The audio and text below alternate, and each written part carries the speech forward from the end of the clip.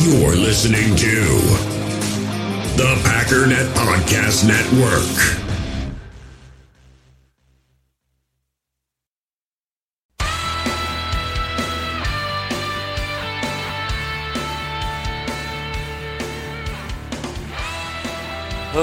Ladies and gentlemen, welcome once again to the Packernet Podcast. I am your host and resident fanalist, as always, Ryan Schlip. Check us out online, Packernet.com. Find me on Twitter, Pack_Daddy. I'm just hanging out here broadcasting from the Vivid Seats studios. Use promo code OVERTIME in the Vivid Seats mobile app to save up to $100 on all ticket purchases. First-time customers only. I don't know if I need to tell you this or not, but today's game day. Today, the Green Bay Packers have the opportunity to start 3-0. The last time the Packers went 3-0 was 2015. Now, 2015 wasn't exactly the best year in the world, but I don't know what it is with me lately and all this poetic nonsense, but it is interesting because I've mentioned it on this podcast several times. But I really feel like the downfall of the Packers started in 2015. And in that year, the Packers actually started the season 6-0. And what I've said several times is that they came out of their bye, faced the Denver Broncos, and what you had was the undefeated offensive powerhouse of the Green Bay Packers and the undefeated defensive powerhouse of the Denver Broncos. The Packers up to that point scored 31 points, 27 points, 38 points, 17 points, 24, 27. Aside from the 49ers on the road, they obliterated everybody. Then they went up against Denver, and what Denver did is they laid out the groundwork and they said, look, this is how you beat Mike McCarthy and the Green Bay Packers, and it's been downhill ever since. And as I said, ever since then, we have not gone 3-0. In fact, we've been 4-2 pretty much every year. Last year we were 3-2-1. The year before that we were 4-2. And 2016 we were 4-2. Now, depending how tough Philadelphia and Dallas are, we may end up 4-2 again in our first 6 games. But still, the 3-0 thing is kind of nice. But I want to talk a little bit more about some of the opportunities we have to really get off to a hot start and what that would mean for the team. And we'll get into a little bit of that right after this here break. We all have smartphones, and we all know they're pretty amazing, but they also can be amazingly distracting, especially when we're around other people. So US Cellular wants us to reset our relationship with our phones by putting down our phones for $5. That's right, a company that sells phones wants us to put down our phones. And to see what we find, learn more at uscellular.com/built for us. In the hobby, it's not easy being a fan of ripping packs or repacks. We get all hyped up thinking we're going to get some high-value Jordan Love card, but with zero transparency on available cards and hit rates, it's all just a shot in the dark. Until now, introducing slab packs from arenaclub.com, the only repack that provides real value, a complete view on all possible cards, and clear hit rates for each one. Now when I buy slab packs on Arena Club, it finally feels like I know what I'm getting. And honestly, the best thing for me and my son is the fact that we're kind of novices into this. When I walk into a card shop with my son, and a card says it costs $40, kind of just taking his word for it that that's a good value. So I appreciate the transparency on grading, as well as just getting excited about seeing what you could potentially get. Right now, you can get 10% off your first purchase by going to arenaclub.com/packdaddy. Wow, that's crazy offer. 10% off a $400 slab pack. That's $40 right there. Anyways, that's arenaclub.com/packdaddy for 10% off your first purchase. One of the things I mentioned prior to the season is the opportunity for the Packers to start fast and why that's important. Typically, what I want is for the team to get hot at the end of the year. I think every team wants that. It's not that you necessarily want to start slow, but I think you set up your season in such a way, not that you set the schedule, but you set up what you're doing in such a way that you have gradual growth so that by the end of the year is when you're really clicking on all cylinders. However, for the Packers, I think it's a much more of a different situation because you have a new dynamic. You have so many new players.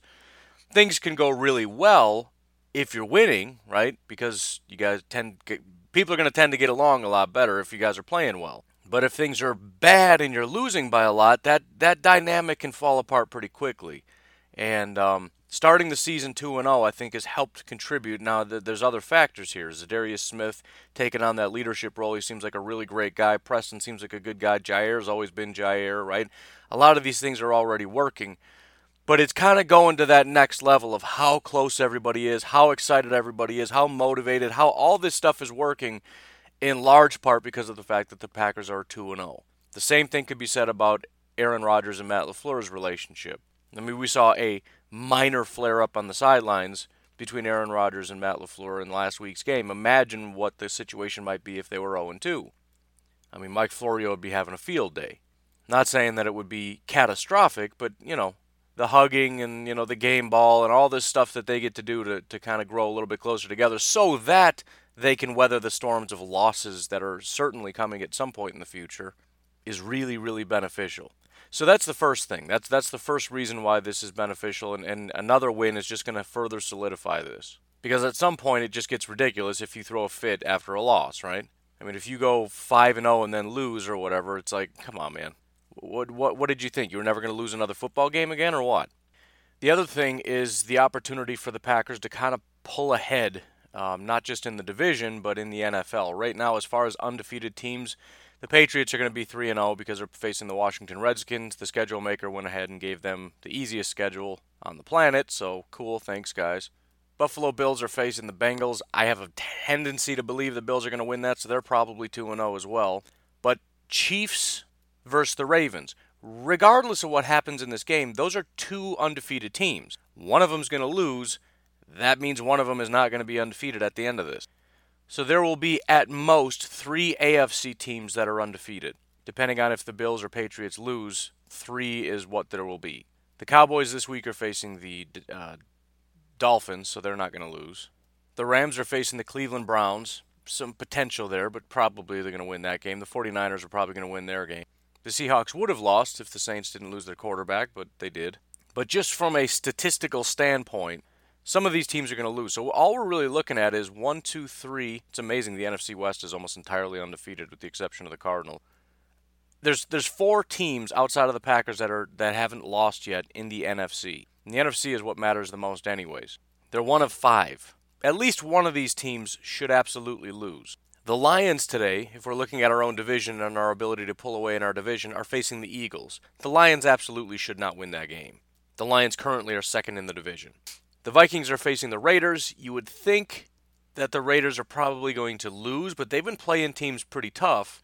We'll see what happens, especially after that catastrophic Kirk Cousins performance. If he's kind of in a real serious funk, the Raiders could pull that one out. And then finally, Chicago, I said the Patriots are facing Washington. That's clearly not the case because the Bears are. Here's the thing with that, though. The Bears should win this game. Have you ever seen Mitch Trubisky's primetime stats? Let me just read this little blurb to you real quick. This is from the Chicago Sun-Times, written by Patrick Finley. The Bears embrace playing in primetime. Just being scheduled at night, they say, means they're doing something right. Now they just need their quarterback to play well in primetime games.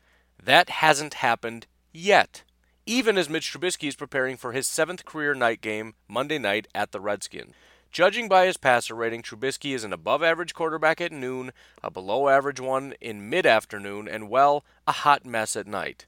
In 6 career night games, 2 Monday, 1 Thursday, and 3 Sunday, Trubisky has completed 122 of 200 passes for 1,002 yards with 5 touchdowns, 9 interceptions, and a 63.4 passer rating. That's Moses Moreno territory. I don't know who that is, but I'm guessing he's garbage, probably why I don't know his name. Trubisky has thrown more than 1 touchdown only once at night, which was last season against the Seahawks, but more than 1 interception 3 times. Amazingly, the Bears are 3-3 in those games, though that's Trubisky's worst winning percentage of any start time. So the bottom line is, the guy is garbage at night. So the Lions are probably going to lose. The Vikings are probably going to win. The Bears could very well lose. Meaning, by the end of this, if the Packers win, they're 3-0. The Vikings would be second with 2-1.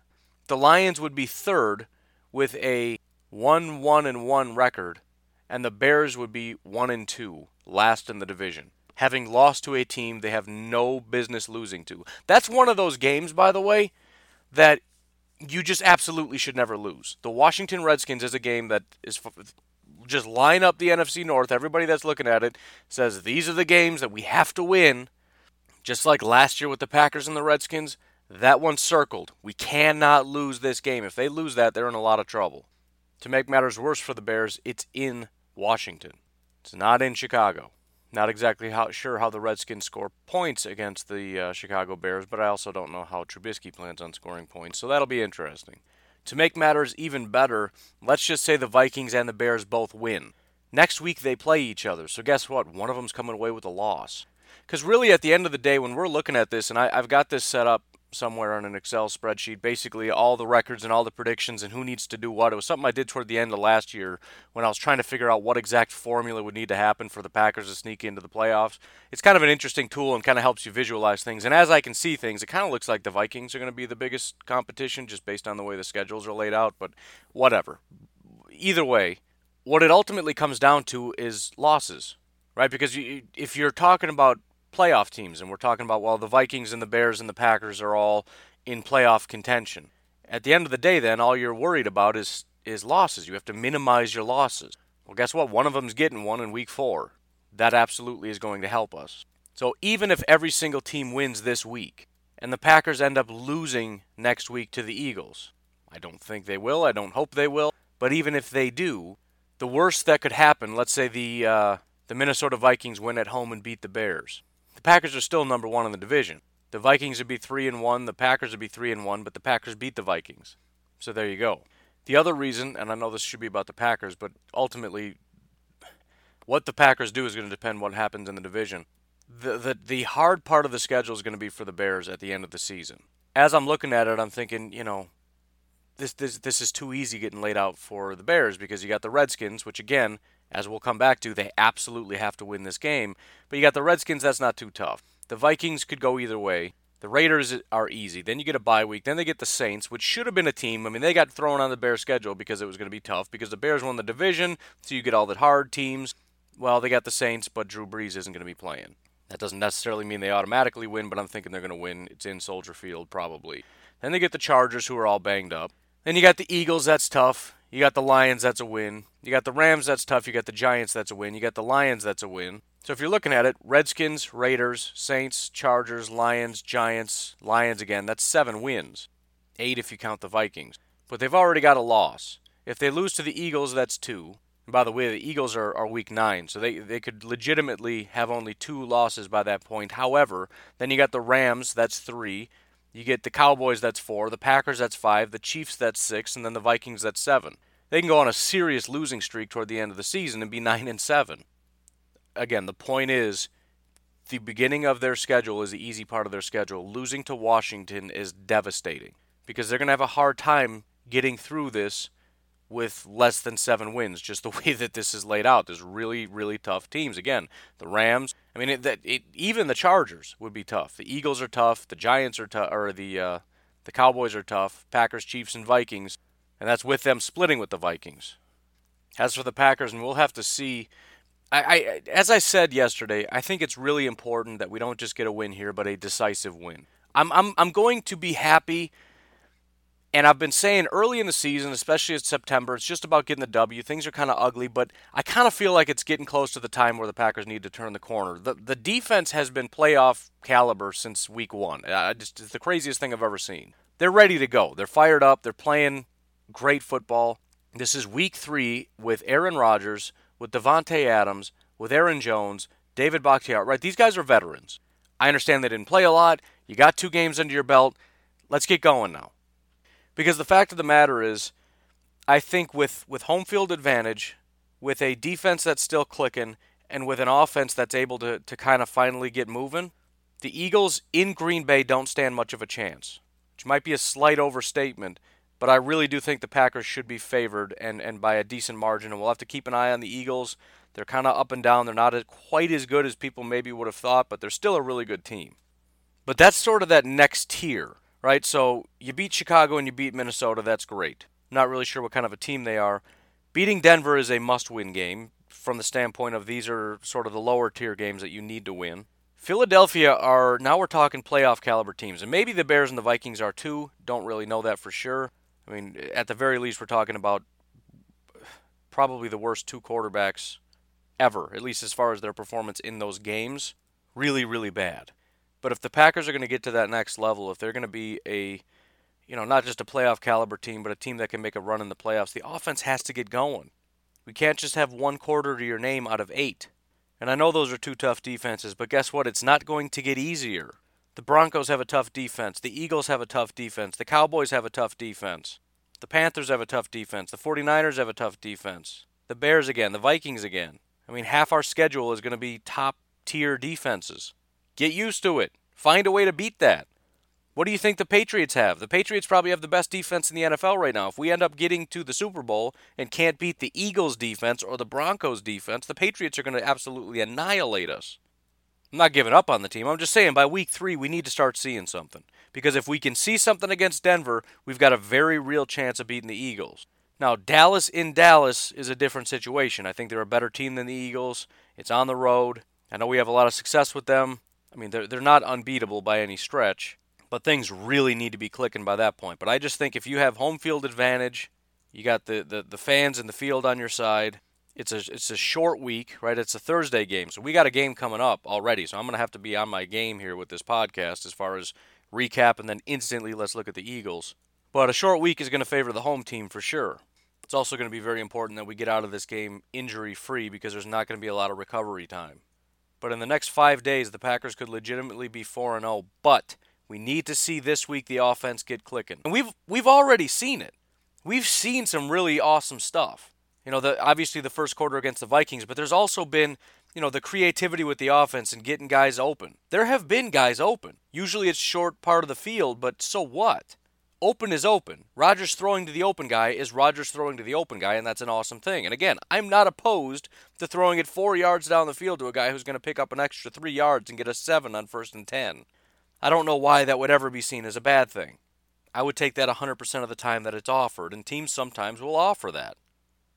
And it doesn't have to be perfect, but I would just like to see the Packers more often than not be able to get the offense moving.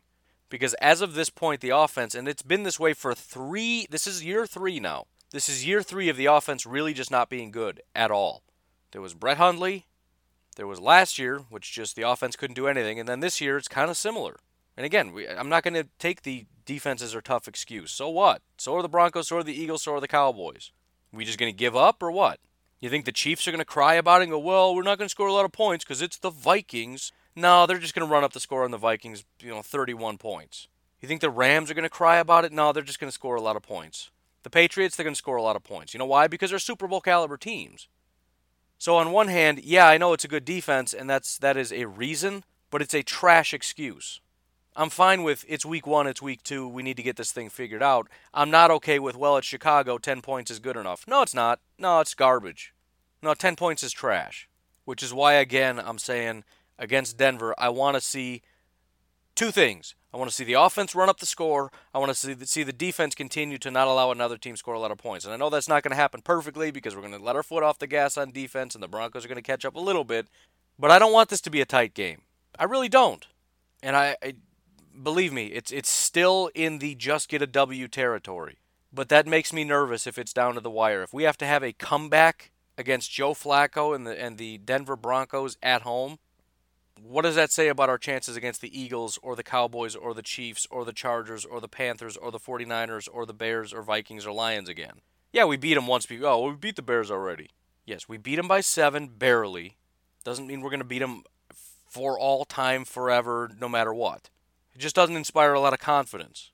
So it's going to be a pretty big test because this legitimately, this should just be a layup. And I'm not buying the Vic Fangio stuff. I'm just not. I like Vic Fangio a lot. Do you know how garbage the Vic Fangio was his first year with the Bears? The Bears' defense was bad. In his second year, the Bears' defense was even worse. They were almost one of the worst defenses in the NFL in Vic Fangio's second year. It wasn't until the third year that it started to come together, that people started to understand. He started getting the right personnel. They started coaching him up the way he wanted to coach him up, and everything was coming together. And then in year 4, number 1 defense. We're talking about week 3 with the Denver Broncos. I don't care that he understands what Aaron Rodgers is going to do. You think we don't know what Pat Mahomes is going to do? Of course we know. We know what plays they run. We know their tendencies. So what, they're doomed? They can't win now? No, they're going to win. I don't mean the game. I just mean they're going to get their yards. They're going to get their point. They're going to execute what it is they want to execute because they're good. And again, I understand we don't have a number 2 wide. So what? Who's Drew Brees' number 2 wide receiver? You don't know, do you? Who's Deshaun Watson's number 2 wide receiver?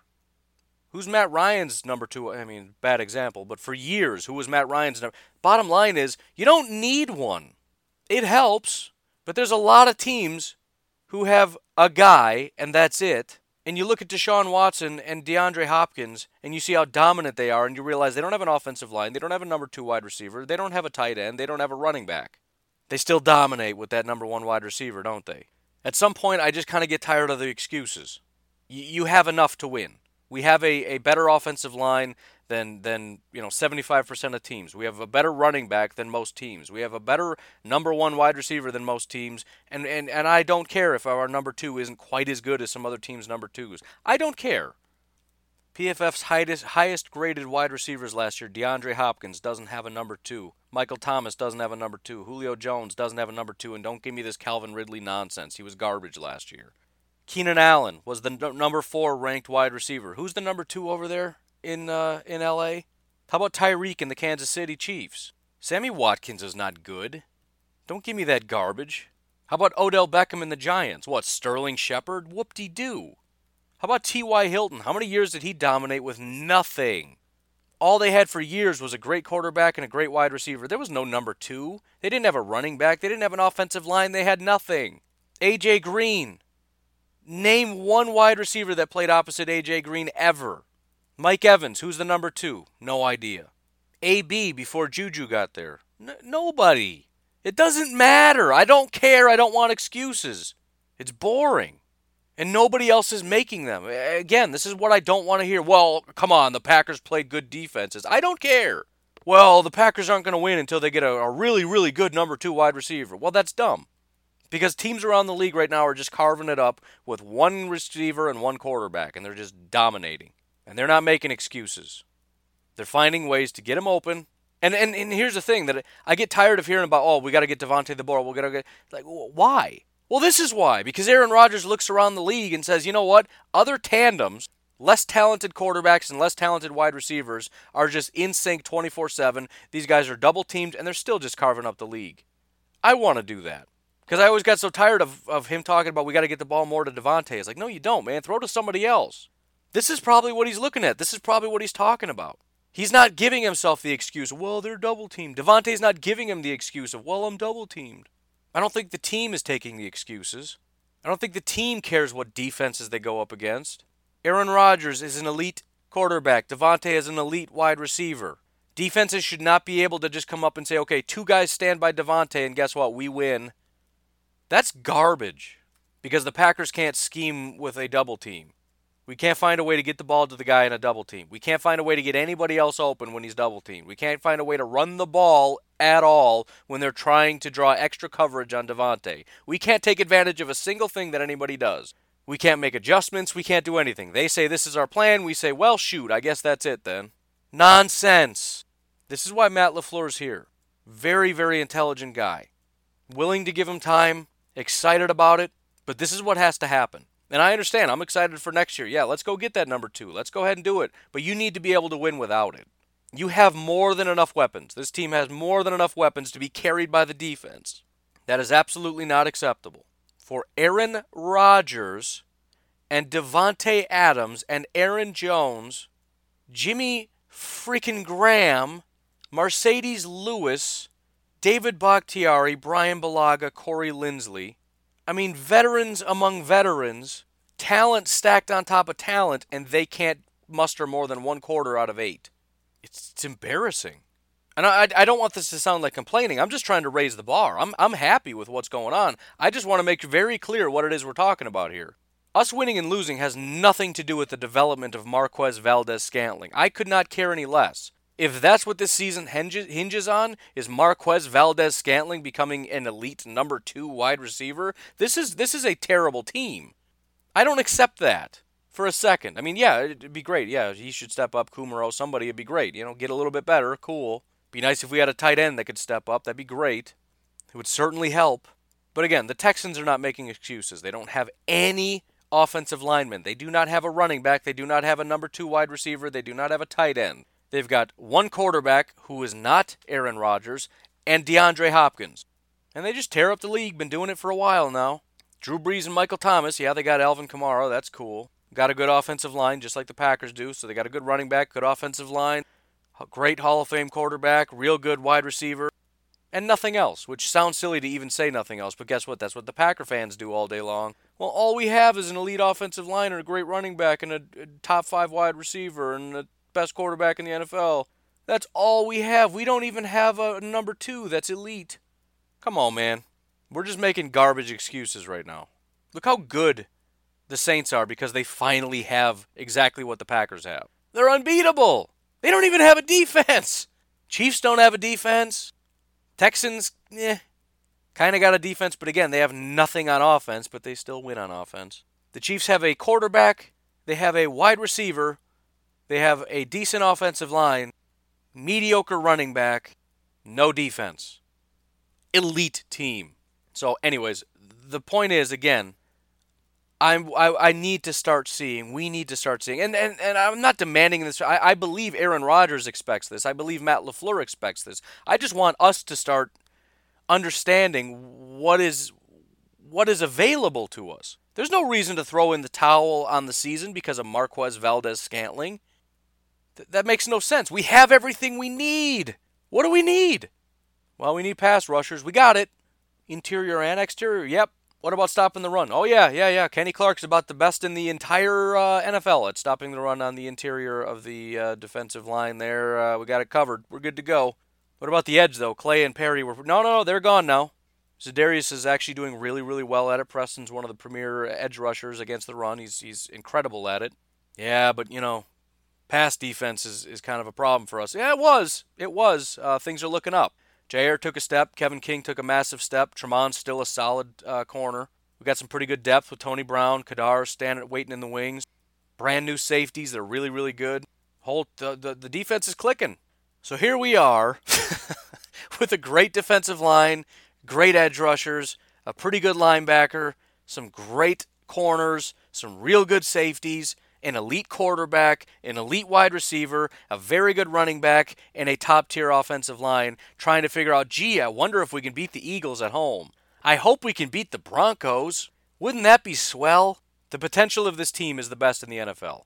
That's the potential. That's the upside. The potential of this team is a team that absolutely smokes the Kansas City Chiefs because despite them having a really good offense, their defense can't do anything, and our defense has the ability to at least slow them down. That's everything playing at their full potential. So yes, I do expect to win this game. And I understand that it's September and people are still working out some kinks and Matt LaFleur is still trying to get settled in. That's fine. That's great. Sean McVay started his first season 1-1. Got to work out a few kinks. He started off 4-2, just like the Packers have for several years, right? He ended the year 11-5, though. Playoffs in his first year. Didn't have near the quarterback. Came into a team that was 4-12, took him to the playoffs in year 1. Didn't quite have the talent that the Packers have. Certainly didn't have the defense. So yeah, I mean, I don't know what we need. And again, I just refuse to be somebody that says this team's never going to be anything until we get a better production from Marquez or from Geronimo. No, I'm not going that route. Can they develop? Sure. Will they develop? Maybe a little bit. Are they going to be elite wide receivers? No. Do they need to be? No. I don't know if hardly anybody has elite number 2s outside of, Stephon Diggs, if you even want to call him elite. He's good. But I really believe that they're good enough. And yeah, again, next year, absolutely. Let's go get that wide receiver. Let's go do lots of stuff for this offense. Let's do exactly what we did for Mike Pettin. Let's find out what Matt LaFleur needs. Let's let him assess this offense and see who fits and who doesn't and let him get his guys. That's great. But for this year, we have more than enough. Matt LaFleur has more than enough to work with. And again, this sounds like a negative rant, but I promise you it is not. This roster is one of the best in the NFL. It's not even debatable.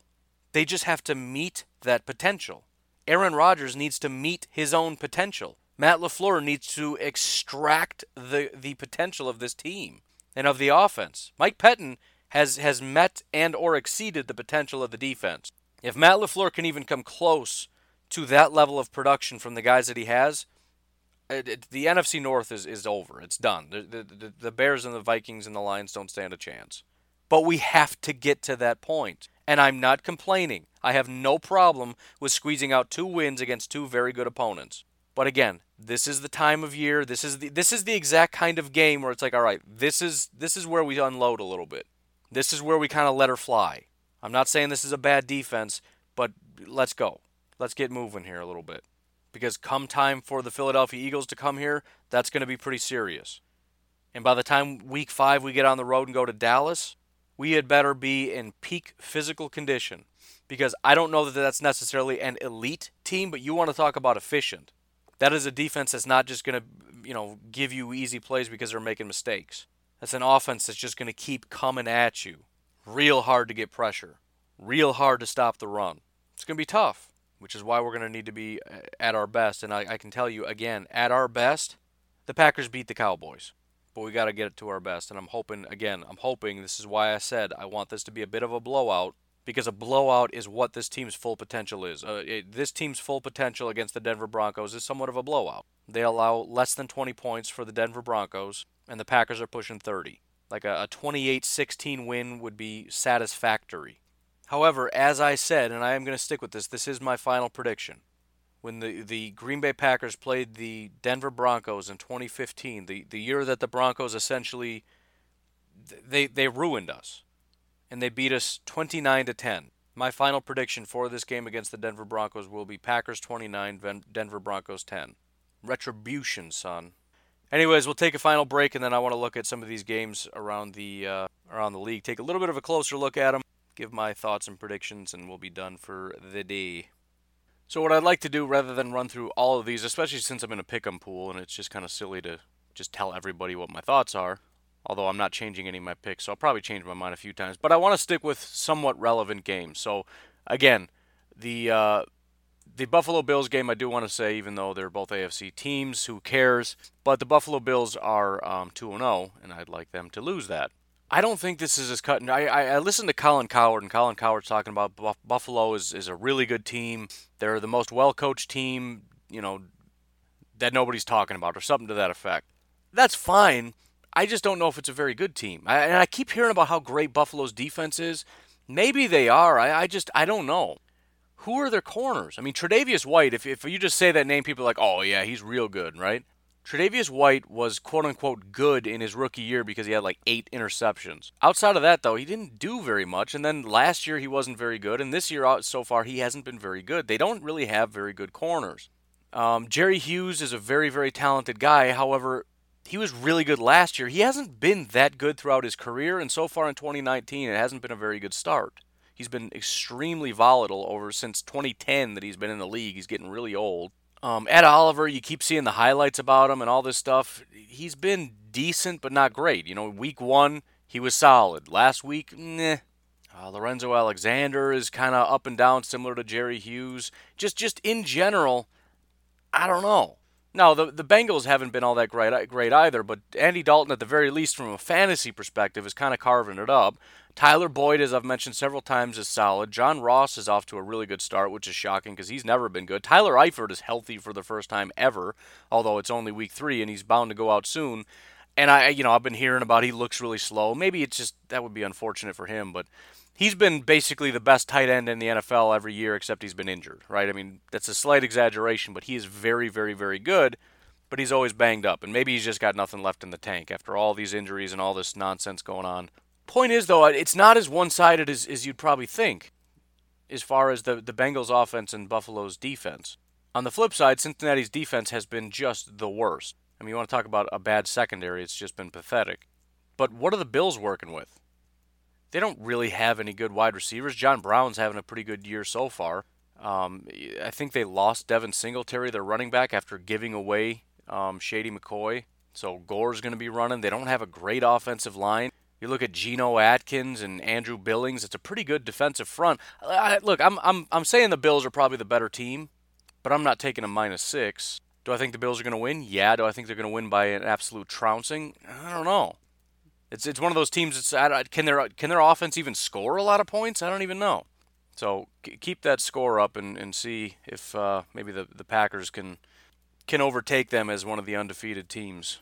And I would take it a step further and say if it wasn't for all the injuries, I hate those autoplay things. If it wasn't for all the injuries to the Bengals, I think the Bengals win this game. But they don't have A.J. Green. They don't have their rookie left tackle. Injuries.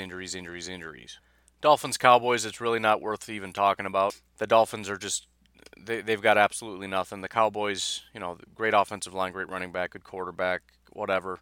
They're going to win. So that'll be a 3-0 team.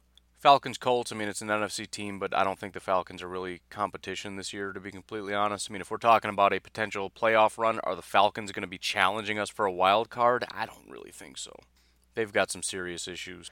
And the fact of the matter is, I really do think that the Colts are probably going to win the game. The Colts are favored, but not by much, but I would be much more comfortable with taking that pick, even at the -1.5. I think they're going to be able to run and throw against the Falcons, and the Falcons' defense is in for a bit of a surprise. The Colts' defense is no joke, so I think it's going to be a pretty convincing trouncing by the Colts, especially in Indianapolis. That's pretty straightforward to me. Kansas City and the Ravens isn't really relevant other than two undefeated teams, and as I said, one of them is going to lose. But I will say I am picking the Baltimore Ravens to win. Here's the thing. A lot of this has to do with the fact that I just don't like the Chiefs and I don't want them to win this game. I'm also not really buying the Ravens hype a ton. I'm just actually hoping that they can hang on at least one more week, because I believe I've said, and I don't remember, this may have even been in the draft podcast I talked about it. Actually, it was for sure, so let me tell you. Lamar Jackson, number 2 ranked quarterback in the NFL. Mark Andrews, their tight end, number 2 ranked tight end in the NFL. Hollywood Brown, their wide receiver, number 2 ranked wide receiver in the NFL. Again, I'm not buying any of that, but if they can hang on for one more week, this is the better team on paper. They've got a pretty good offensive line, and that combination, this Chiefs defense has no ability to stop Lamar Jackson, Mark Andrews, Hollywood Brown. It's just not a good defense. And the problem is, on the flip side, the Chiefs are a really good offense. Here's the thing. Tyreek Hill, he's out. Eric Fisher, the tackle, is out. LaShawn McCoy, who they just got, is questionable. Damian Williams, their starting running back, is out. Their running back is out. Their number 1 wide receiver is out. Their left tackle is out. And this is a stout defense. So we've got a quarterback who is currently ranked higher than Pat Mahomes. We have a tight end that is currently ranked higher than Travis Kelce. We have a wide receiver that is not only ranked higher than Tyreek Hill, but Tyreek Hill is out. The Chiefs' offensive line right now is not even very good. They have a great tackle duo, but one of the tackles is out. Right now they have Mitchell Schwartz at right tackle, who is elite. They have nothing else along the offensive line. They're going up against a pretty talented defensive front that is going to carve up this offensive line, and basically it's going to be the Pat Mahomes show, trying to get Sammy Watkins to continue having a good showing, and Travis Kelce going. This is the team, by the way, with Earl Thomas on it. Marlon Humphrey. Pernell McPhee. This is a good defense. And again, even if we're not buying that Lamar Jackson is quite as good as he has been in the first 2 weeks, even if he takes a step back, even if, Hollywood isn't quite what he had been in the past, or Mark Andrews is kind of a fluke, he's not that, so what? Even if they're good, not great. Even if they're great, not elite, whatever. Andrews can take out these safeties and these linebackers. They don't have corners that are going to be able to hang with Hollywood. What are they going to do to try to track Andrews? See, and that's the tricky thing too, is you have to try to contain Lamar. This is the reason I really liked Lamar Jackson, even though I didn't think it was going to happen, because it's nearly impossible to be this good of a runner and this good of a passer. But if it can happen, it's a thing of beauty. How do you simultaneously control him, contain him, while also keeping an eye on a tight end who's coming across it? You have to keep your linebackers and everybody in a position to simultaneously attack the quarterback, contain the quarterback, and watch the middle. You can't do it. And a talented enough offensive mind is going to be able to manipulate this. I'm taking the Baltimore Ravens, especially with the injuries. I still think the Chiefs are the better team overall, but I'm going out on a flyer here. And this could end up being the Chiefs win by 40. I don't know. And again, a lot of this has to do with me just wanting this to happen, but I'm going Baltimore on this. Raiders, Vikings, not surprisingly, the Vikings are massive favorites at home, as well they should be. Biggest question is there any chance? Is there any chance that the Vikings absolutely just make a giant mess in their bed? I'm going to say yes, but it's pretty unlikely. The biggest thing really is going to be, and we've heard them talk about interior pressure and how much they like it, they've got to get after the quarterback because Kirk Cousins is having a bad go of it. Garrett Bradbury is the worst pass-blocking offensive lineman in football right now. And so they're going to have opportunities to slow down this offense, and then it really just comes down to, can you do on anything on offense? They've got a very, very talented running back right now that they drafted. He's one of the top. Let me see. He's actually currently ranked the highest graded running back in all of football right now, Josh Jacobs. They're getting some stuff done. They went out and paid a bunch of money for an offensive line. They got Darren Waller, who is doing a good job at tight end, whoever that is. Tyrell Williams is finally having a good outing out there. It's I'm not betting on it. I'm guessing the Vikings are going to win and probably pretty convincingly, but it's not super impossible. But I would feel fairly comfortable in the Vikings winning that game. Jets, Patriots, we know what's going to happen there. Eagles, Lions, I already talked about. I do think the Eagles are going to win this game. It's in Philly, which is awesome. The biggest issue for the Eagles is going to be injuries. Deshaun Jackson is out. Dallas Goedert is questionable. Alshon Jeffrey is questionable. Actually, there's tweets coming across right now. I saw about Alshon Jeffrey, but I don't remember what it said. Jernigan is out with a foot. Corey Clement is out, and Malik Jackson is on IR. They've got a lot of injuries, which is going to come in our favor when we play the Eagles, but against the Lions, when we want the Eagles to win, kind of need them to step it up a little bit. So I'm going to say I think the Eagles win this game, but I don't know that it's necessarily a trouncing. It could be. It absolutely could be, but the Lions have an opportunity to pull off an upset here, and the Eagles just need to make sure that does not happen. Thanks very much. The Carolina Panthers and the Cardinals, it maybe shouldn't matter all that much. However, the Carolina Panthers are one of those teams that maybe has the potential to be a wild card team. They're not playing like it right now, but maybe. Here's the thing, though, with Cam Newton out, and maybe this doesn't even matter. Maybe they're just going to be garbage all year. Very, very possible. But if they lose this game to the Cardinals, who are not a very good football team, that's going to be pretty devastating. One of those things where if they pick it up toward the end of the year where they're in contention, this Cardinals game that they lose is going to be pretty bad. It's also going to be important for us because we play the Cardinals later, or the Panthers later in the season. So if they lose in convincing fashion, and here's the thing with the Carolina Panthers that I've noticed, and I predicted their, downfall after the Super Bowl of having a really bad year. With Cam Newton as the leader, Cam Newton is very pouty, as I've said. It's one of the reasons I didn't like him even coming out, because he would sit on the sideline with a towel over his head and cry, and it drove me nuts. He's an ultra emotional player, and as the leader of the team, it kind of is similar to the Packers in a way, to where if Aaron Rodgers is off, the whole team is off. If Aaron Rodgers isn't playing well, the whole team isn't playing well. If Aaron Rodgers is in a bad mood, the whole team's in a bad mood. If Aaron Rodgers is quiet, everyone's quiet. If Aaron Rodgers is having fun and being happy, look at the team now. Everybody's having fun and happy. If this thing spirals out of control and Cam's just kind of throwing his hands up and going, I don't know what to do, that could be really good for the Packers down the line. When we play the Panthers, they could be in full I just don't care mode anymore. That would be ideal. So I'm rooting for Arizona to win, although I'm not positive that happens. We got to see what Kyle Allen can muster at quarterback, which is probably not much. The Giants and the Buccaneers, extremely relevant game because they've got a brand new quarterback. And if these guys come out and they carve up the Tampa Bay Buccaneers, it's time to start being a little bit concerned about our ability to beat them because they have a new quarterback. All right? They're still not a very good team. The defense is garbage. However, this should be an automatic for the Packers. This should just be a simple, easy game. It's a win. It's going to help us get into the playoffs. If this quarterback is legit, and they've got a really, really elite... I mean, you thought Dalvin Cook was good. That's nothing compared to Saquon. And they also have a much better offensive line. And then they're going to have a better quarterback than Kirk Cousins. That becomes a problem. Now, the defense can't do anything, but still, if it becomes a situation where they're scoring lots of points and our offense still is just kind of, I don't know, we're having a hard time figuring out how to tie our shoelaces, derp to derp. I'm just saying, keep an eye on the Giants. I don't know if I'm buying into it. He had a great preseason, but who cares? It's preseason. Defenses aren't even really trying in preseason. They're not disguising coverages. They're not doing anything. It's just vanilla, I don't know. Everyone stand in a spot and do something cool.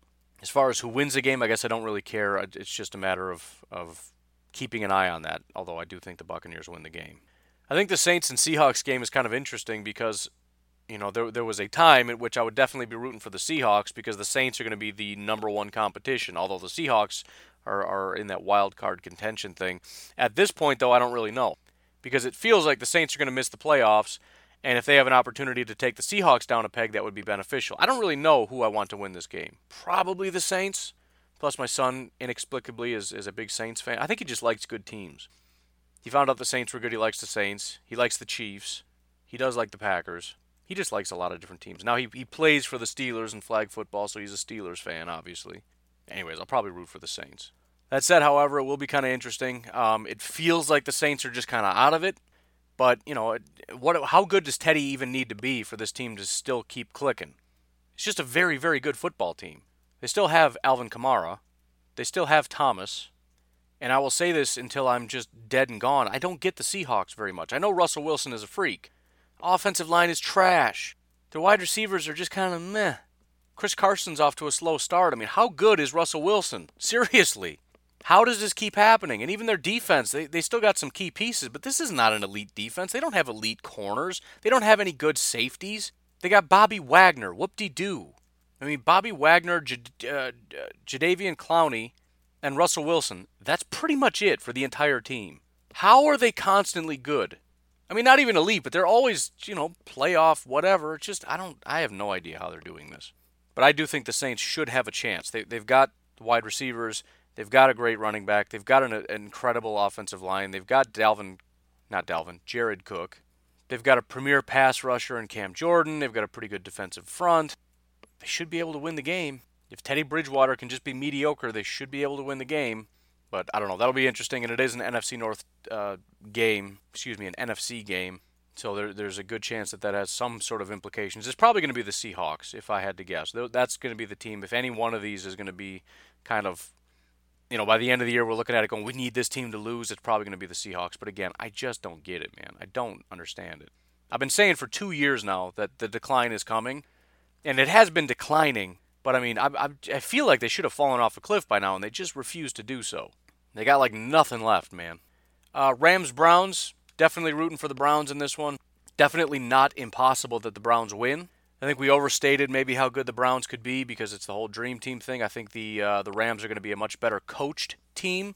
But just based on talent, I think the offensive line issues are slightly overstated, although it's not great for the Cleveland Browns. Odell Beckham is no joke, obviously. We know Jarvis Landry is a good wide receiver. We know Chubb is a good running back. We know Mayfield is a pretty good quarterback.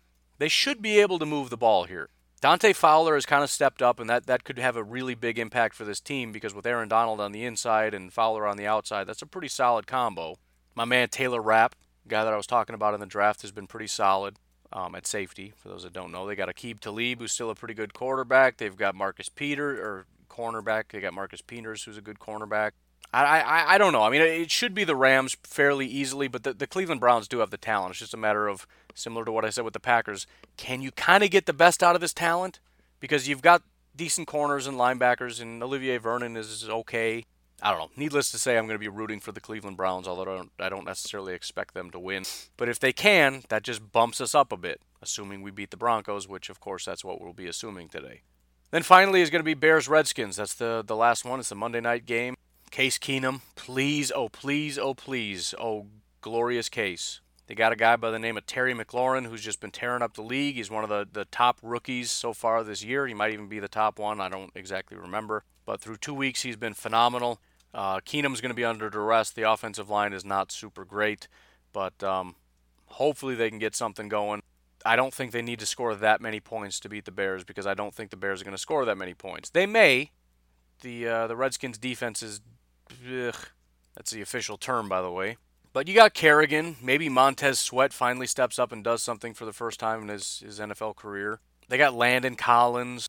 Josh Norman, who's wildly overrated, but, he should be able to do something against this offense.